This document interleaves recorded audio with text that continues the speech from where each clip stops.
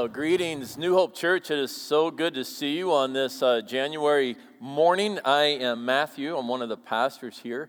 And I'm just delighted, absolutely delighted to spend time with you. If you're joining us here as part of our online community, welcome to you. We know that a number of you tune in, and part of why you do so is because you want to get a feel for our church family. And what's been fun is those of you who do that for quite a while, and then you come here on a Sunday, and it's great to see you in person as well. So whether you're online or right here, welcome, welcome, welcome. What a joy, what a privilege for all of us to connect here together. So I want to dive right in here to a brand new series called A Big Conversation.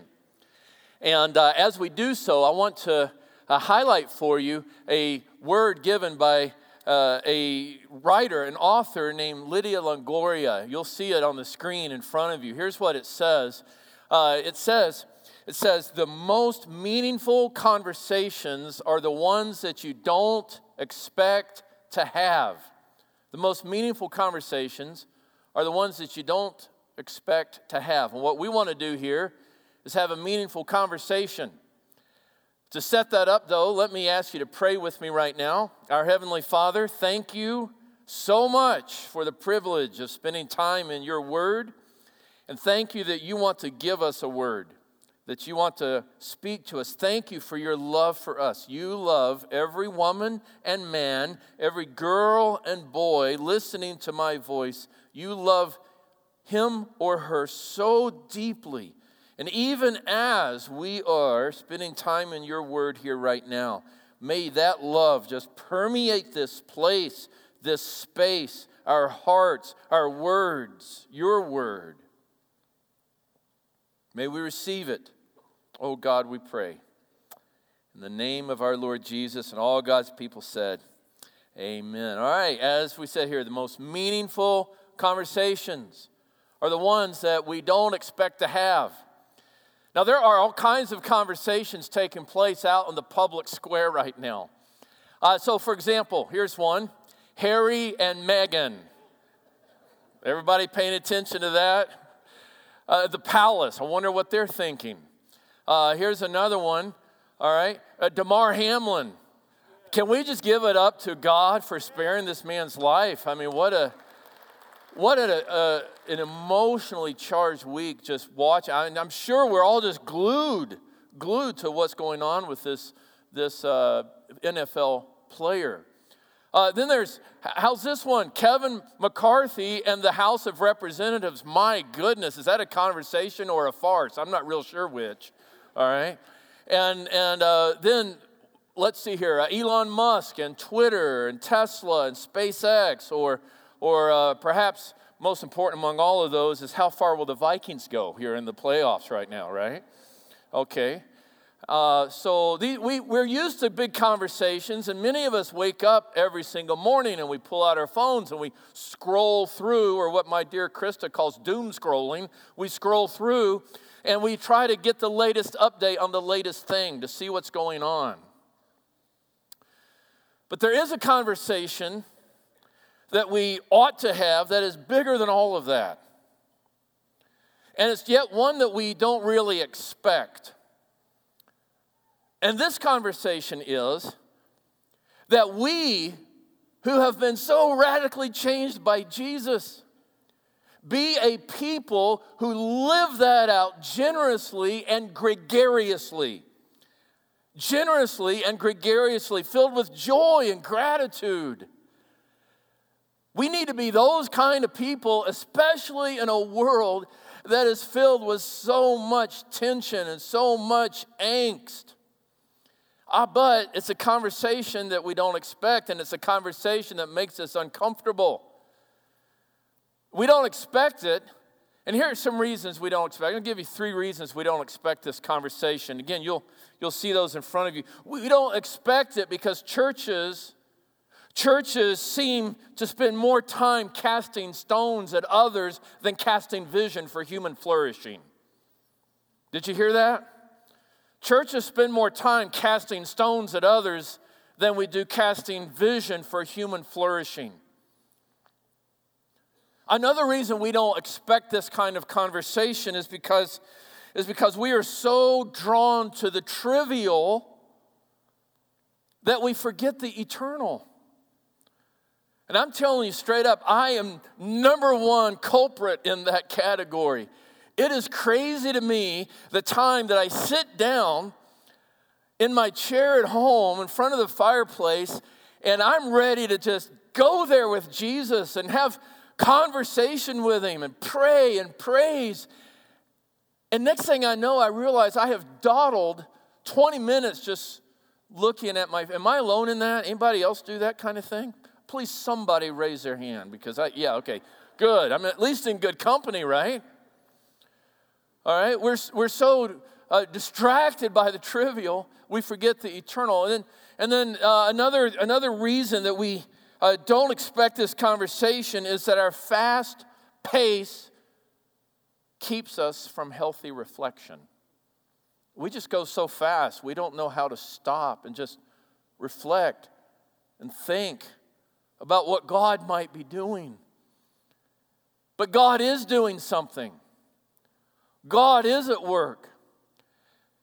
God has done such a great work, and we ought to respond. And by responding, we ought to then have a big conversation about what it looks like. Let me be really clear here. God has a word for you. God has a word for me. God has a word for us about a life of flourishing, a life of joy, a life of gratitude, a life that is catalytic and empowering. And we have every reason to live this kind of life because of what Christ has done. Jesus Christ has stepped into this mess. Jesus Christ has done this because he loves you. And he has done this so that he can make all things new. And the response then for us is to be one of joy and gratitude and a willingness to tell this story and to take this big conversation out there into a broken and watching world. That is the opportunity we have as people transformed by this one who bled and died. That is the opportunity, that is our hope, and that is our responsibility. Now, we need to remember where we've been. We need to remember what God has done. We need to remember then and learn then how to live in light of that. And that's the big conversation to be had here these weeks. And to help us with this, my attention is drawn to an ancient book in the Old Testament, the book of Deuteronomy, a book that we likely haven't spent a whole lot of time in from the platform here. But we're going to these next few short weeks. The book of Deuteronomy is one gigantic sermon, primarily. You may not know this. It is the longest sermon in the Bible. It goes on for many, many, many chapters. Now, I'll spare you preaching that long today. But if you want a long sermon, read the book of Deuteronomy. I would encourage you to do so. The man Moses is with the people of Israel, and they're gathered there along the banks of the Jordan River. And they are just a stone's throw from the promised land to which God has taken them. Moses' days are numbered, and he knows this.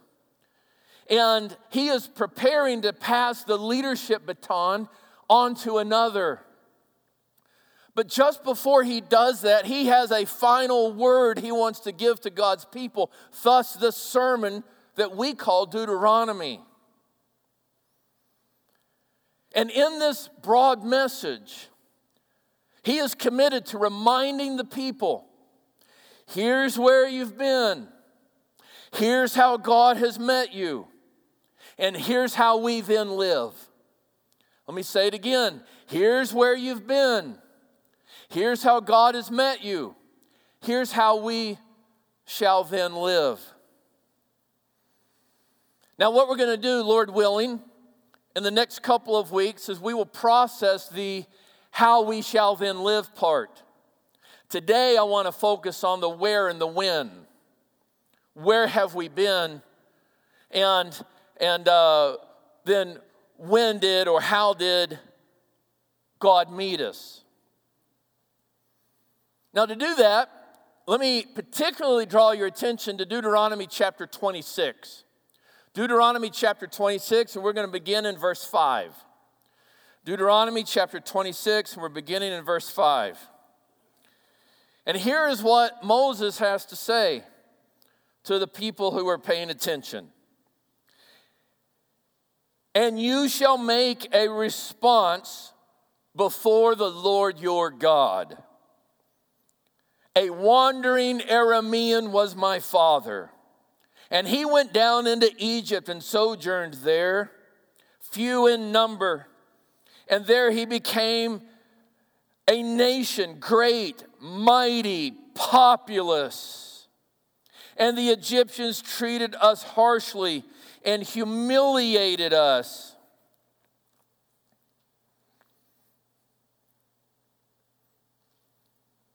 And laid on us hard labor. And then we cried to the Lord, the God of our fathers, and the Lord heard our voice, saw our affliction, our toil, and our oppression. And the Lord brought us out of Egypt with a mighty hand and an outstretched arm, and with great deeds of terror, with signs and wonders, and brought us into this place and gave us this land, a land flowing with milk and honey. Now, as we listen to these few verses here, there are two invitations that are implied. Two invitations. Here's the first one. Remember the rescue. Remember the rescue. Now, what Moses is doing in presenting these few verses here in Deuteronomy 26 is he's reminding God's people of one of their forefathers, a patriarch named Jacob. Jacob was a deceitful cat. He lied to his family. He manipulated the circumstances around him for his own gain. But because of that, he had to literally run for his life. And he went up into the far northeastern reaches of the land to what today we call Syria. Then it was known as Aram. And what he did was he lived in and then married into an Aramean community. That's why Moses says that our forefather was an Aramean. But he doesn't stop there, he qualifies it. He says that this forefather was a what? Wandering Aramean. And when we look at the word wandering, here's what we mean. This is a person who is lost. This is a person who lacks rootedness. This is a person who is not bound or who is unfettered. This is a person who is living a rather random and disoriented existence. And it can be spiritual, and it can also be spatial or material. And this is certainly true for Jacob. He moved away from his home because of his own deceit and wandered way up to the northeastern reaches trying to hide. And even there he is deceptive and manipulative, as, by the way, are the people with whom he lives. And so there's a spiritual but also a spatial dimension to his wandering. And those who become his progeny have the same issue. His sons, when they become born, even the wives that he married, they also join him in being deceptive and manipulative, scrambling to make life work.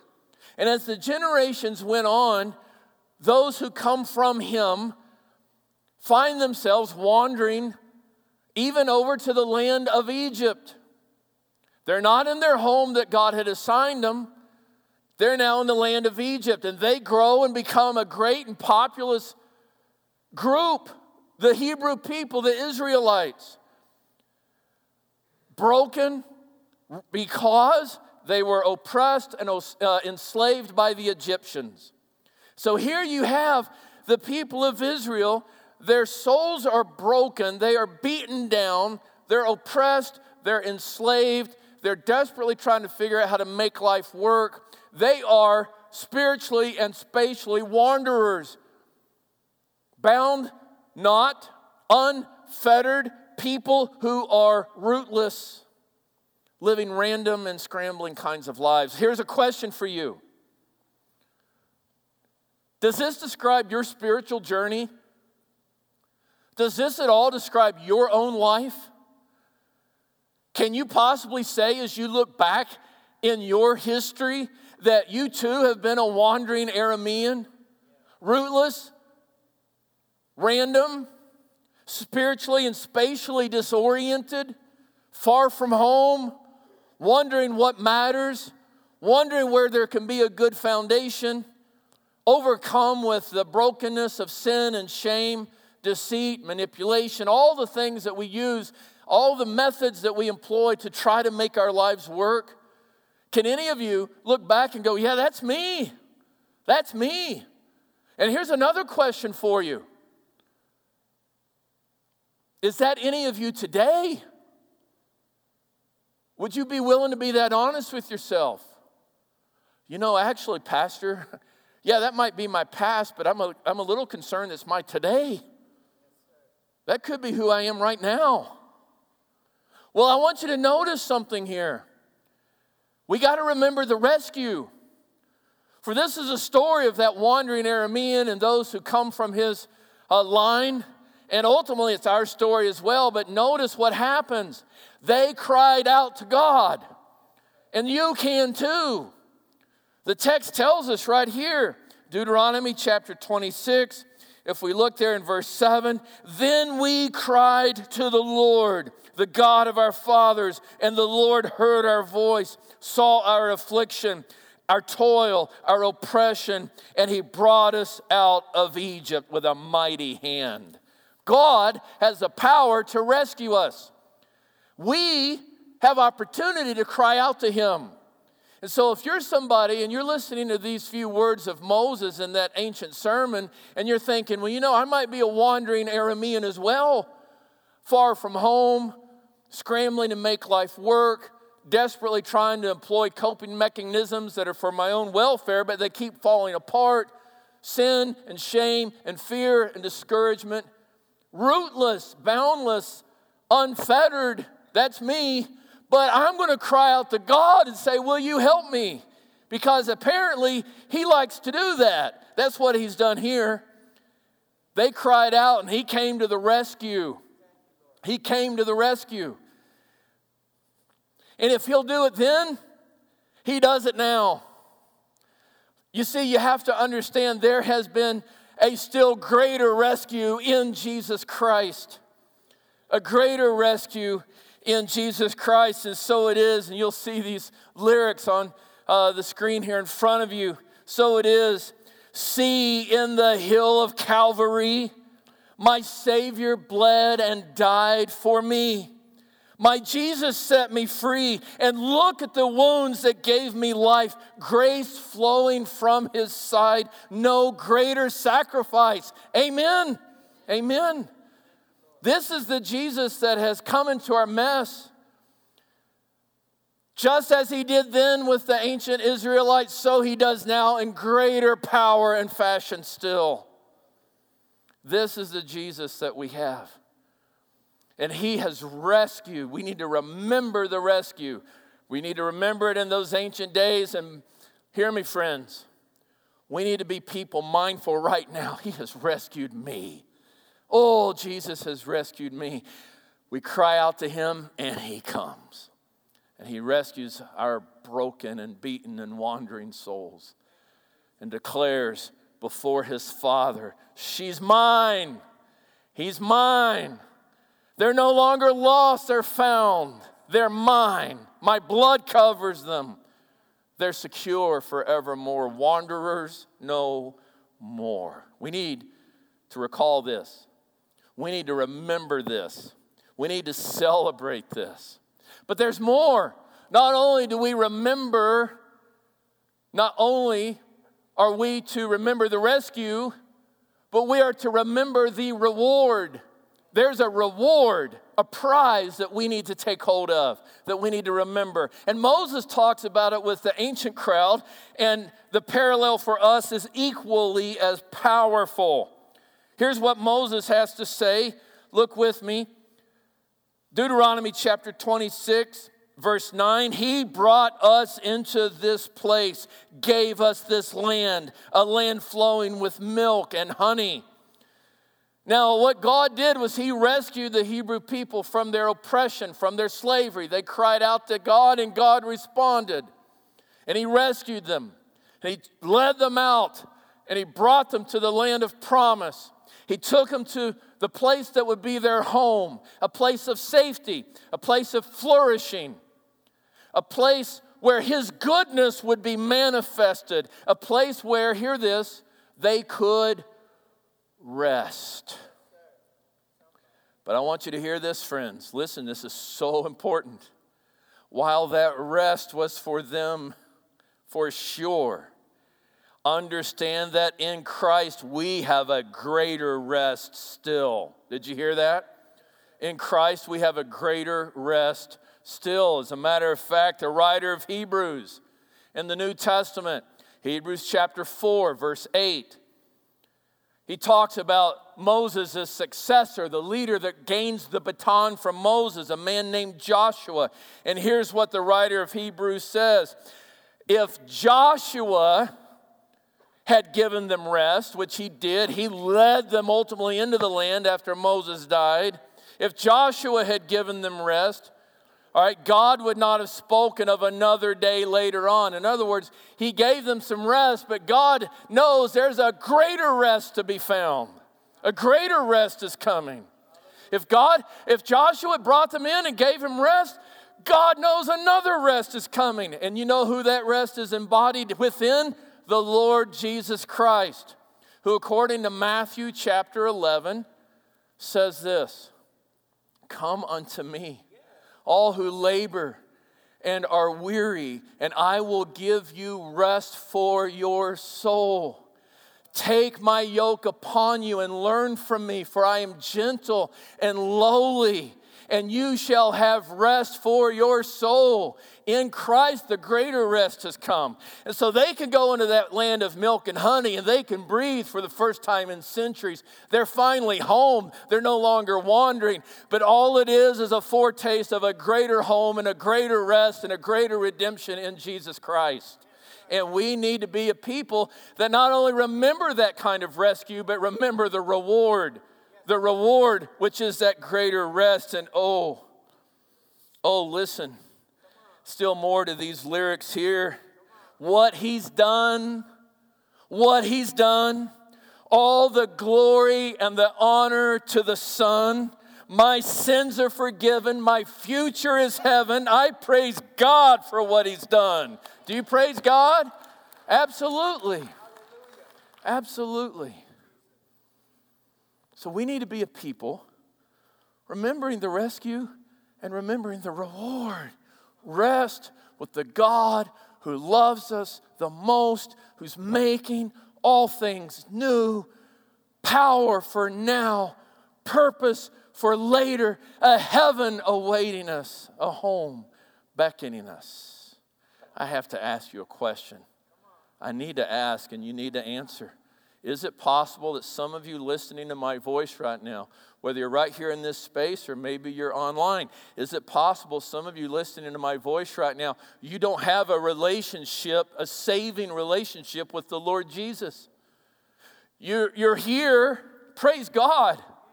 You're listening to my voice, praise God. You go to a Bible study, you try to be an upstanding person. That's fantastic, well and good. But do you know Jesus, the Savior? And I'm asking you right now, are you willing right now to call on to him? To cry out like the Hebrews of old did. God, we're oppressed. God, we're beaten down. God, we're not in our home. God, we're wandering. God, we're enslaved. Will you help us? Are you willing to cry out to him right now for such? and say, God of heaven, I am a sinner. I'm broken down. I'm beaten up. My shame and fear get the best of me, and I'm at the end of my rope. Are you willing to believe that Jesus is the one? He's the one who's done it. He's the one who's the Savior, God's provision for your salvation. Believe on Him right now, and then cry out to Him, will you save me? Are you willing to do that right now? I'm telling you, there is no better time than right now. What would be so important in your life that right now you would not say, oh, God, take me and make me yours and set me free for now and always. Oh, Lord, may it be that if there is one or a few listening to my voice right now, this moment, in this room or online or later in a podcast or some other broadcast, may it be that this is the moment that she says, I need you, Jesus. You are the one that has done it through your cross, your death, your resurrection. Listen to me, friends. Listen to me now. This Jesus, He lived a sinless life. He was betrayed by a friend, arrested by the authorities, tried unjustly in a court. He was tortured and crucified on a cross where He died. And 3 days later, He rose from the dead, alive. And He ascended into the heavenly realms, where He intercedes and advocates for all who are His in faith. And one day He will return triumphantly in power and glory, King of kings and Lord of lords. And because of these things, sin, death, and the devil no longer have the final word. Because of these things, listen to me now, our shame gives way to honor, our fear gives way to power, our filth gives way to cleanliness, and our condemnation gives way to forgiveness. Oh, praise God. Can we just give it up for Him? He is worthy. He is worthy. As we head out here in a few minutes, 2 charges for you. 2 charges for you. They're very simple, but oh, so very important. Number 1, ask Jesus to help you. Give witness to what He has done for you. Ask Jesus to help you give witness to what He has done for you. When you look there in Deuteronomy chapter 26, verse 5, the first few words, it says this. Moses says, you shall make a response. Literally, that means be a witness or give a testimony.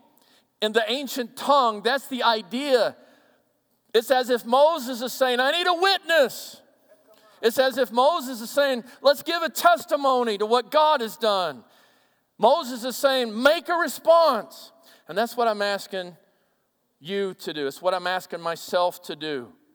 I want to ask you to ask Jesus, Jesus, help me to be a witness for you. Show me where that might be. Give me clarity. Give me courage. Help me to share my story. The story of where I've been, how you met me, and how you're making all things new in my life. Oh, let us be a people asking Jesus for the help. And here's the thing, friends. He wants to help. I said a moment ago that He's interceding for us right now, next to His Father. So imagine a big conversation there. Abba, Papa, Father. This woman right here is covered in my blood. And she's asking me right now for help so she can be a witness to this, the triune God of heaven and earth, Father, Son, and Spirit. She wants to be a witness to my work in her life. Would you, Father, give her that wisdom? Would you, Father, give her that power? That's the conversation in heaven right now. So, ask Jesus to help you. Number 2, second thing, craft your creedal statement. Now, you may be saying, what? But understand this, friends. In Deuteronomy chapter 26, verses 5 through 9, you notice a little bit of an odd set of verses. Make a response. My father was a wandering Aramean. What? And it goes on and tells where they've been, how God met them, and the new thing he would do. That's a creedal statement. It is literally, a creedal statement means it is a statement of declaration about principle or faith. And it became, as it were, a song within the Hebrew culture. And even today during Passover, when our Jewish friends gather around table, they recite, my father was a wandering Aramean, and on it goes. So the question for you is, craft your creedal statement. Simple, maybe in a paragraph. Go home tonight and do this. Craft your creedal statement. Maybe a paragraph or two that just simply says, here's where I've been. Here's how God met me. And here's how I live now. Here's where I've been. Here's how God met me. And here's who I am today. Tell that story. Write it out. Ask Jesus to help you be a witness. And also, therefore, craft your own personal creedal statement. And let's talk about them. I'd love to read yours or hear yours. Would you let me? You can go to social media and, Matthew R. St. John, just send me a direct message or post it online and let's tag each other and let's share our creedal statements and let's practice this. We're going to talk more about this next week and in the weeks ahead. So there's some homework for you because after all, this is a conversation, not a one-sided argument. All right? So Father God, thank you. Thank you so much that you remembered where we were. Thank you so much that you met us there. You heard our cry. Thank you so much that new things come and that in Christ we are alive. Oh, God of heaven, may we be witnesses unto thee, to the world around us, watching closely. Oh, Lord, help us, we pray, for the sake and glory of Christ and a world desperately needing his love. And all God's people said,